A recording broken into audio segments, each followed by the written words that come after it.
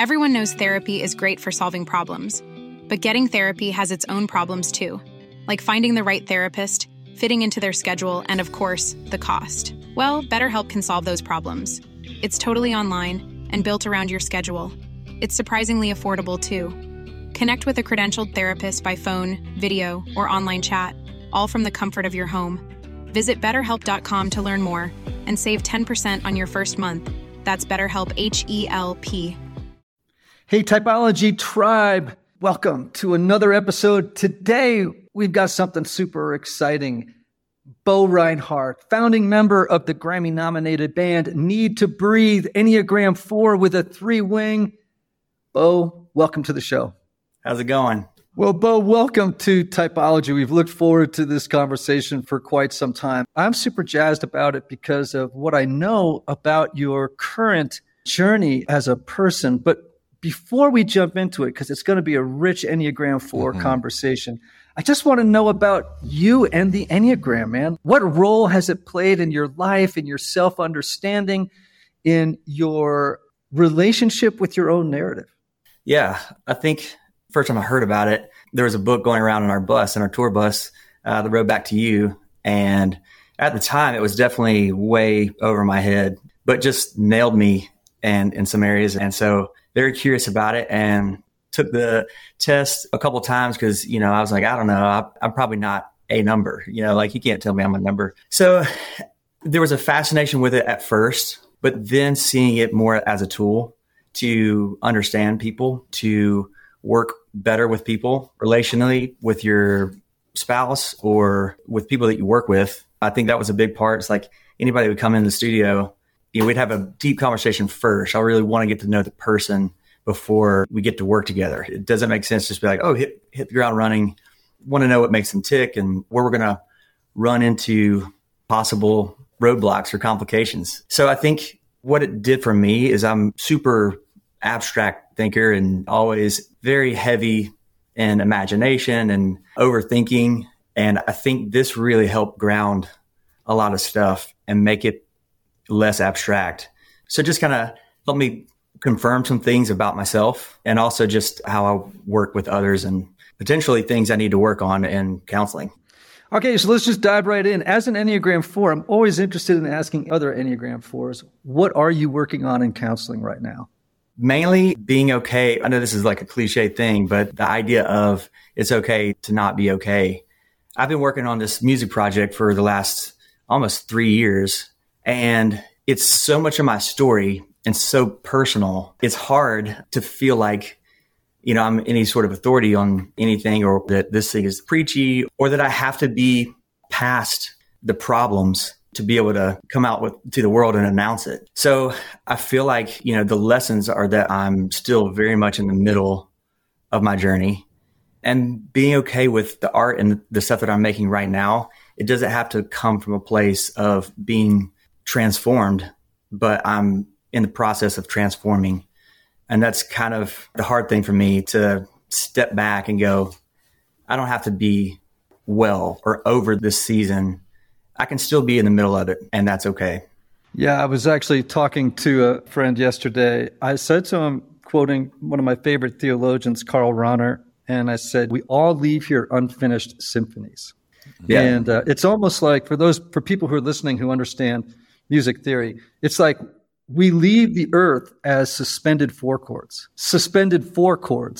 Okay. Yeah. So there's no resolution. There's no going back to 1 in this life. Right. That's later. And I'm not even sure that's later. I mean, I think there's something beautiful about hanging in the tension and understanding that we as human beings aren't finished objects. We are processes. We're always processes. And that's what I hear you talking about.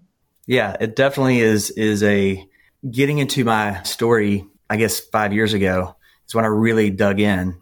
And, you keep thinking that you're getting to some sort of plateau, like, oh, I've reached the summit, whether it's forgiveness of others or forgiveness of myself, being at peace, going slow and not so focused on production or any of that stuff. And it feels, you get to this place, you feel really good and you're kind of gliding, it seems. And then something will creep up and nope, I got to keep chipping away and and this is going to be a lifelong thing. So you left Need to Breathe 2 years ago, and now you're in this process of kind of releasing this sort of candid, heart-revealing story of your experience as a sexual abuse survivor, and also in the middle of it, and I'm going to come around to this, you sort of adopted this new name, Coy Roy. We're definitely going to get to that in a moment. But you apparently have departed a lot of things in the last few years. So I just want to, let's zero in on that just for a moment. Like, did this all happen 2 years ago, 5 years ago? I mean, like, what erupted for you that sort of blasted you into this place where you are at right now? Yeah, I knew things were becoming undone, I guess. I was kind of becoming unglued. And recognizing that at first, you want to point at other people and all that, but then you got to take some responsibility and go, okay, what's my part? And I was kind of falling apart at the seams. And like, little did I know, it's like that seemed more normal to me, to be a victim or kind of in a cage that I've chosen because it felt familiar.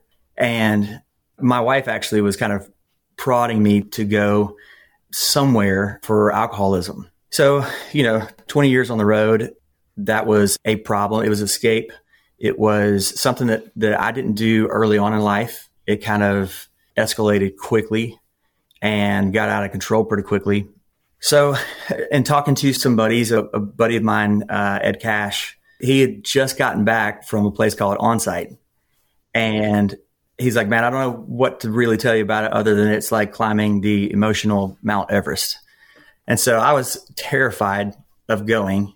And I felt like I was mostly going because my wife wanted me to go, to be honest. But getting there and connecting with people in such a deep way and feeling compassion for complete strangers, it made me want to share. And just, long story short, I was the first one to go in a group of 10 people.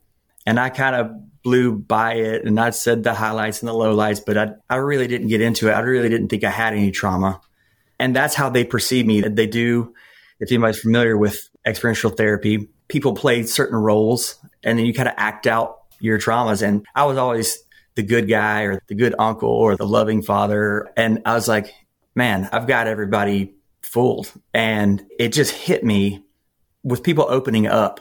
It kind of tore me up. And so I asked to go again the second time and stuff just came out. I felt like I needed to contribute my story because what they were doing was helping me so much. So I wanted to participate in that.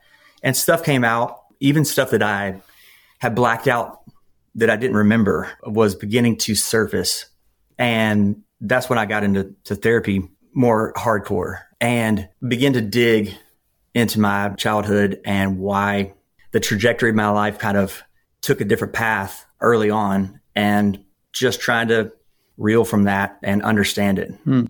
So I'm a recovering alcoholic and drug addict. So I've been to treatment before. And as an Enneagram 4, I look back on that season of my life, which was pretty intense. And one of the things that I learned is that the question isn't, when you are talking with someone with a substance problem, right, isn't why the substance. The question is why the pain, right? So if you could just in a nutshell tell me, what was the pain underneath the need to anesthetize? There's a lot of shame.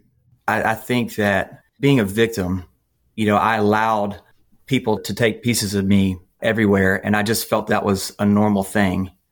And so I didn't have anything left for myself. And so it was trying to escape that in a lot of ways. But then, of course, there's a cycle. And whether it's some sort of addiction or sexual promiscuity or just living recklessly, the shame that would follow just creates a bigger hole. And so I needed to hide it. That was a part of it. And I've always felt like an open person and genuine person. But then there was this one area which was kind of protecting the sexual abuse that I experienced and the weight that it just kind of held over me. It's interesting. There are just so many 4s. If you look at a list of 4s, right, the list is not encouraging. I mean, compared to other lists, and again, people are always speculating about what other types are, right? So I'm always taking with a grain of salt. But when you look at Kurt Cobain and Amy Winehouse and Janis Joplin and Sylvia Plath and Virginia Woolf and Ernest Hemingway, they all killed themselves. And so I think, and they were all alcoholics or drug addicts. And I think what happens with force is we have such a rich and overwhelming experience of emotions. Our emotional vocabulary is so wide and so deep. We see so many emotional colors everywhere, right? And if we're artists, we use the medium almost like an exhaust pipe. It's like, how do I get all these feelings out? How do I get them out of my system? Because they're overwhelming to me, right? They're both beautiful and terrifying at the same time. How do we get them out? And then if the medium is insufficient, if it just isn't big enough, then I think what happens for some force is the feelings literally swallow them alive. They just start by saying, okay, what drug can I take to quiet these emotions? And then if that isn't working, then sometimes they just fall into the abyss. Now, it's funny as I say that, I'm looking at you and you're smiling and nodding your head a lot. I'm just curious why that's resonating. Yeah. I mean, and that's one thing I think when I will talk about some of this stuff, sometimes it's like a comment was made to me. I just kind of poured out literally all the crap that I was going through, and people's jaws are on the table, but I'm saying it and I'm just cool as a cucumber. And I think that's the hard thing, is because those emotions have been sometimes weaponized against me and can do me harm. And so at this point, I'm like, how deep do I go? How far do I sit in it? And there's a lot of research that I'm doing, a lot of prayer, meditation, and just digging into myself so much that it is overwhelming and almost probably too much for me to handle. And so I'm trying to pace myself and realize that I love the book, Ruthless Elimination of Hurry. I'm a big fan of that book with John Mark Comer. But just the permission to kind of slow down. I feel like headwise, you could learn almost everything you need to know about how to be emotionally intelligent and how to live life well in 1 month period, if you could just put all the information in. But it's impossible to live it out or to understand it or believe it until you have like that aha moment. And it's okay to not be okay. I'm like, I don't know if that was in a Disney movie or what, but now getting to where I'm at, now it resonates and now it's meaningful. And so I've just realized I can only process as much as I can process at a time. And I got to close the book and breathe a little bit. I got to let it process. It's so interesting because one of the things, I think Enneagram 4s are very emotionally attuned. Like they're in touch with their own feelings. They're in touch pretty well with the feelings of others, right? They may not be as concerned about the feelings of others as they are about their own feelings. They're in touch nonetheless. But emotional attunement doesn't mean emotional intelligence. And I think for the 4, where we can get into trouble is in our relationships with others, in our sharing our internal experience with others. If we haven't done some work, we do go too far, too fast, and expect too much from the other person early on in the relationship, and we get in trouble, right? We share too much, and it's overwhelming to other people, and it's overwhelming to us. And we leave conversations and think, holy shit, did that person simply drown in, I just revealed so much, and I only met them a second ago at a party, So I remember early on in my own recovery, it's sort of like this, right? And maybe you had this experience. You're going down the road of life and you're going about 100 miles an hour and you're drinking or you're drugging or you're porning or whatever your thing is, anesthetizing pain. All this stuff is down there. And then you decide to turn around and face it, which is like slamming on the brakes in a car going 100 miles an hour. And then all the crap in the back seat flies into the front seat. Yeah.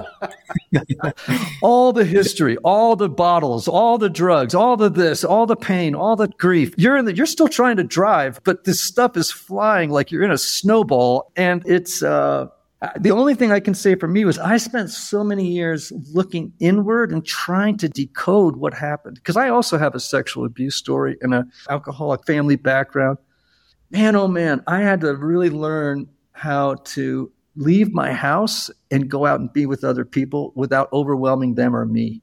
Because I just spent so much time alone looking inward and trying to figure it all out, which I think is a very four problem. Yeah, 100%. And it moves into depression for me. And just like when it just feels so heavy, your heart is way too big for your chest and you're not breathing well. And people even notice, you're like, hey, you need to take a breath. And sometimes I just find myself laying down and just closing my eyes and trying to breathe through it. But yeah, it can be very heavy diving into all the stuff. Yeah, for sure. Okay, so let's move into what you're doing to process this experience of sexual abuse, all this change happening in your life. How old are you, by the way? I'm 41. I just turned 41 a couple days ago. Yeah, so it's interesting that this is all happening. It's sort of what we would typically call the midpoint of your journey, right? Yeah. It's not unusual, I think, for this to be the case, right? Yeah. Because I think in the first part of the journey, we spend so much time trying to prove who we are. It's very externally focused, right? I'm going to get a killer band. I'm going to crush it out there. I'm going to blah, blah, blah. And then in the second journey, it's more of an inward turn. It's a whole different deal. So you just dropped a new single, right? And you have all this visual artwork on your website. Just say it right now so I don't forget. Bo Reinhardt Studio. Okay, so Bo Reinhardt Studio. That's B-O, everybody, not B-E-A-U.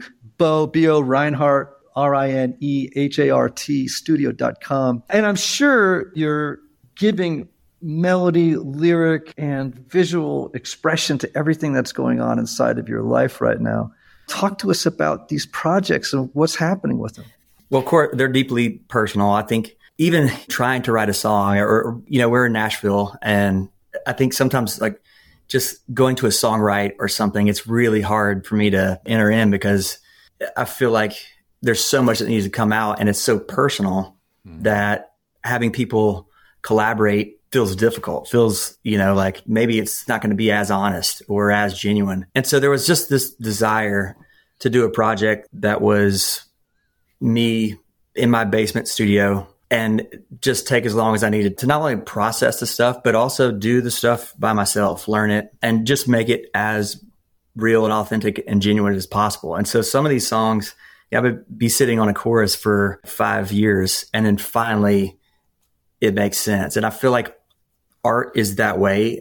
You say it and you don't really know what it means yet, but it's coming from a deep place, and then it's the discovery of what that thing means. And so more and more, I'm realizing that the contribution is just the doing it, and not questioning it too much, but putting a lot of effort and intention in it. But the record is about kind of me recognizing and getting to this point in my life, at this kind of turning point.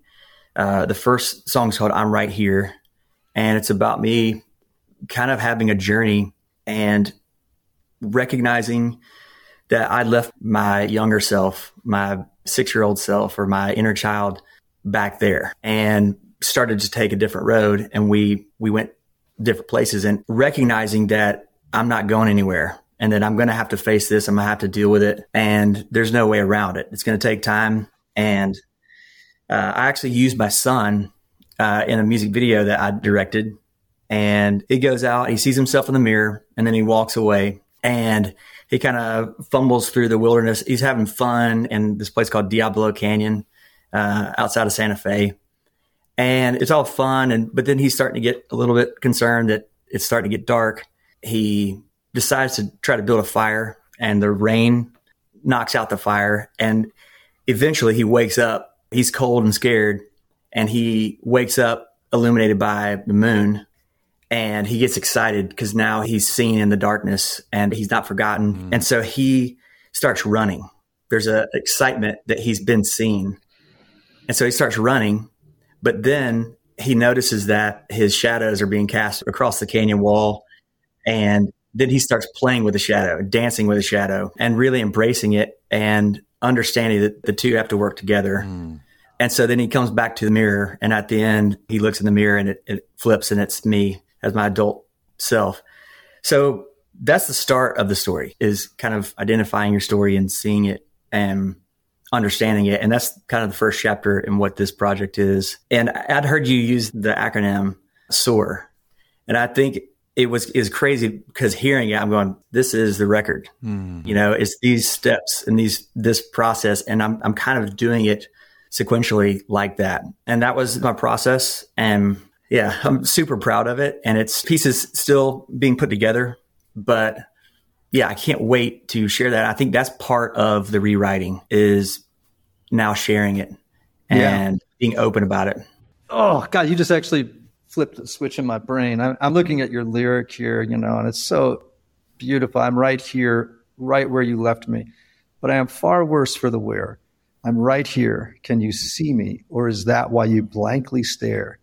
Well, I'm here and I've got a message that I'm not going anywhere. Beautiful lyric. People sometimes grimace when you talk about inner child work. You know what I mean? Because it does sound a little like 80s therapeutic goopy. You know what I mean? But then I say to him, I dare you to tell me it's wrong. Yeah. Well, one of the things that really was just an eye-opening thing, it actually happened in marriage counseling, but I learned something about myself that was just so deep. And it was when you're asking the question, like, well, what would you say to them now? What would you say to work them through this problem or this thing? And I was talking about some traumas and I was just like blank, just could not come up with anything. And then I felt embarrassed because I couldn't think of it, but all of a sudden my mind just went black. And I was like, this is weird. I've done a lot of therapy, a lot of counseling and a lot of research, and I should at least have some words to kind of throw. And I just couldn't. So we sat in that for a while. And then the therapist said, all right, what if instead of talking to yourself as a kid, what if you talk to your son?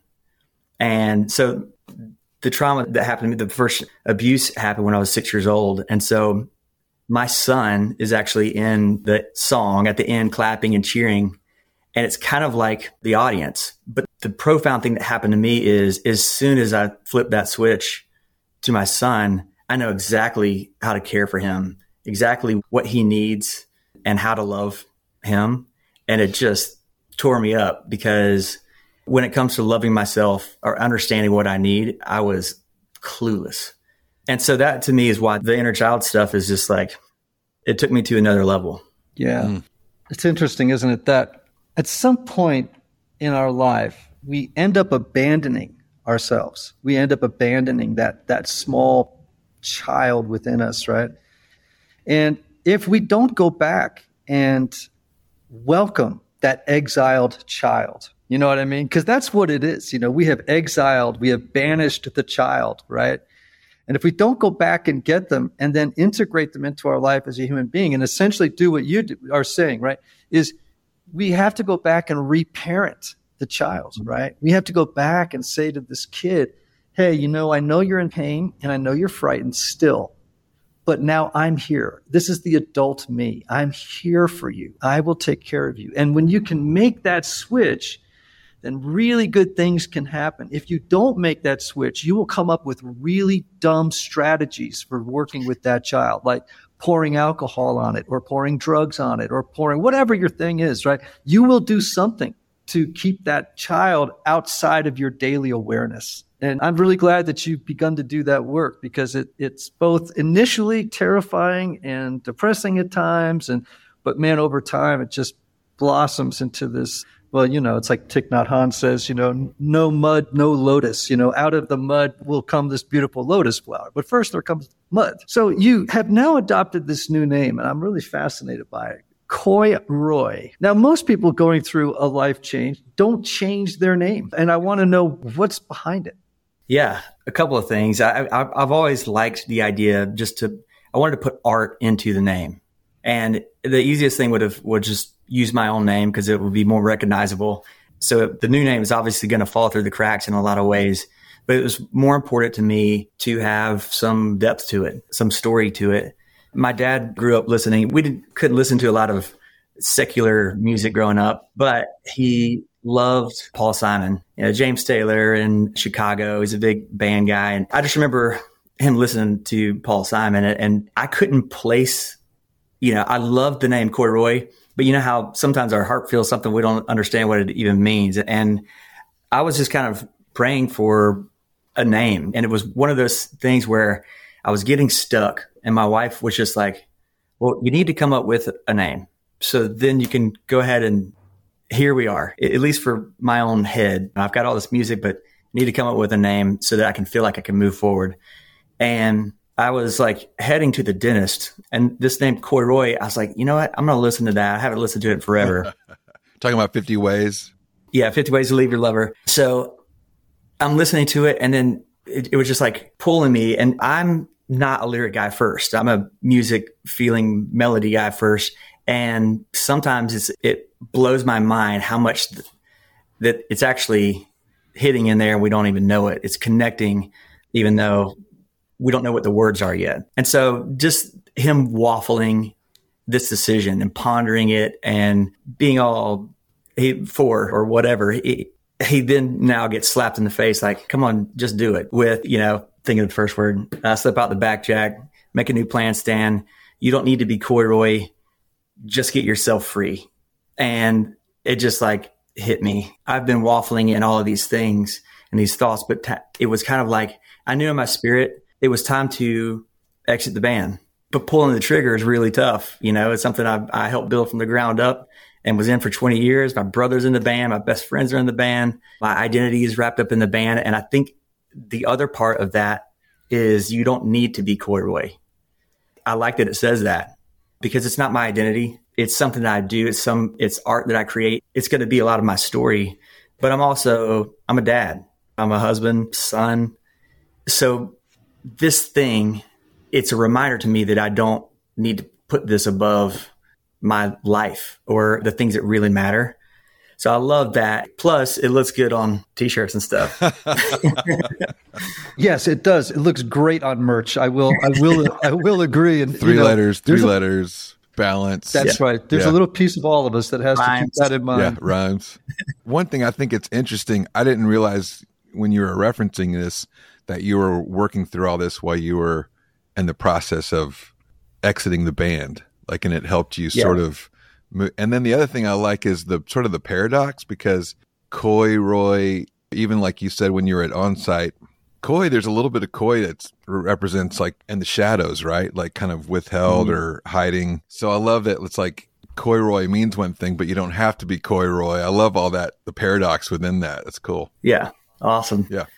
It's definitely my thing. I feel like there's a boyish sort of grin when there's a lot more behind it. Yeah. And it fits. That's cool. So I just want to finish up our conversation by kind of going back to something you said earlier, which is talking through the language of narrative and through story. And I think this is something that has, obviously captured my attention. I wrote a book, The Story of You. I'm fascinated with this way of doing inner work through the lens of story, right? Because that's how we think of our lives, right? As a story. And you mentioned that acronym that I use in the book. We see our story, which is something you've done.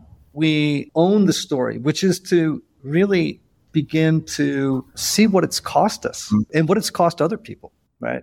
And then there's this awakening process, then really that rewriting. And also it is an awakening. You realize, oh my gosh, I have been asleep. I have been asleep for a long time in this bad story. And then this process of rewriting. And so everything you've actually said on this interview so far has followed this pattern, right? It's followed the seeing and the owning, this awakening and rewriting. You are in this journey of rewriting right now. I just want to talk about where are you in this journey of rewriting, and where is the narrative going, in as much as you can say, and in as much as you have control over where the narrative goes. Yeah, that's a lot. Let me hit on some things and maybe you can re-ask parts that I missed.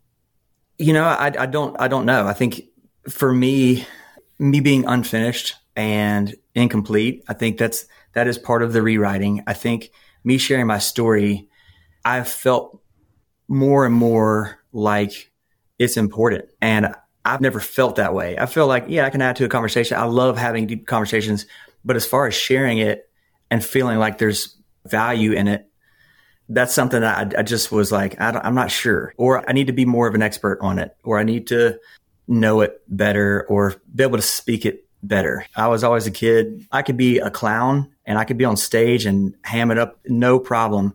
But if you ask me to get up in front of class and read something or say something, I'm just frozen.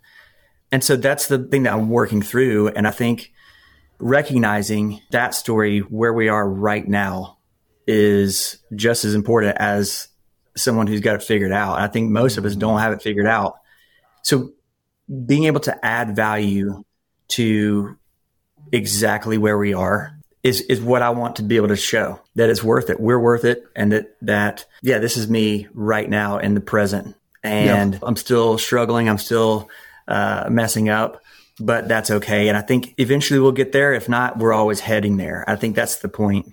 And so the way that other people's stories have inspired me, I'm finally getting to the place where I feel like if it doesn't inspire somebody, it doesn't matter, but it's going to inspire someone, and it's there for a reason. And then I think a big part of my journey is creating awareness. I was sexually abused by 3 different offenders from the ages of 6 to 14. And that it's a tough thing. It's taboo to talk about in most circles. And there's a lot of you don't want to relive the trauma by walking through it. And so you got to really go slow. But that idea of speaking out and telling your story and telling where you're at and not being ashamed, in those cases, you did nothing wrong. And it's very important to me not to protect the abusers. That's how the cycle continues. And there's always a reason to protect an abuser. Like there's some reason that we just have to wear it, and the victim is carrying that load for the abuser. And another thing that John Mark Comer said in Live No Lies is without accountability, there is no reality. And that just hit me really strong. There's a responsibility for us as parents to call it out. There's a responsibility, not necessarily a responsibility, but a desire in my heart for kids to be able to talk about it and have a safe place where they can go to talk about it. Because I just feel like in my life, it would have completely changed a lot of things. And not that stuff wouldn't be still hard, but because it wasn't dealt with and swept under the rug, it allowed myself to be re-victimized. And that was a big question for me, is like, why has this happened to me, 3 different occasions? And why am I under that when, the next person, it hasn't? It's like getting struck by lightning too many times. It's like, how does that even work? But it's us kind of believing that is our narrative and going, I have to put up with this. I have to do this for the sake of not causing waves. And so that's a big part of what I want to do with the art and the platform that I have.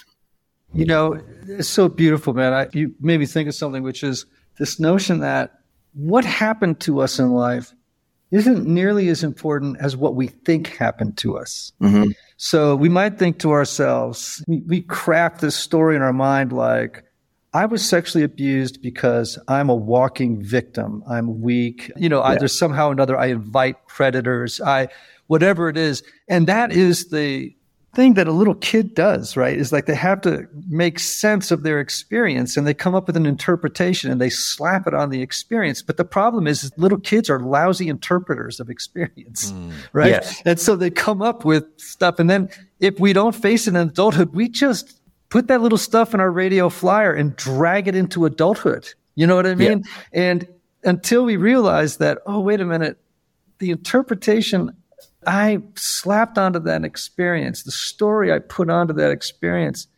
just isn't, it just isn't true. I remember a therapist saying to me one time, I had a similar thing to you. I had this terribly abusive, alcoholic and drug addicted father. And this therapist said to me, Ian, this wasn't personal. Like, that if some other kid had been born into that family, some other boy, the same thing would have happened to him. Mm-hmm. You know what I mean? But I had crafted a story as a little person that, no, it only would have happened to me because I am somehow bad. Yeah. And also the response to it. I think that was the biggest thing for me, is that I felt like the response to it was to let it go its own separate way, slap on the wrist, but not bring any attention to it or deal with it. It just felt like, oh, when this happens, that's just a tough pill that you have to swallow. And so not really understanding the essence of forgiveness and love, because I just have to accept it. This is just crap that happens and it just sucks, but nothing can be spoken out about it. And I think that's what really played into me being a victim or just allowing people to run over me. And what I've come to find out is that there's a really good and big heart in there.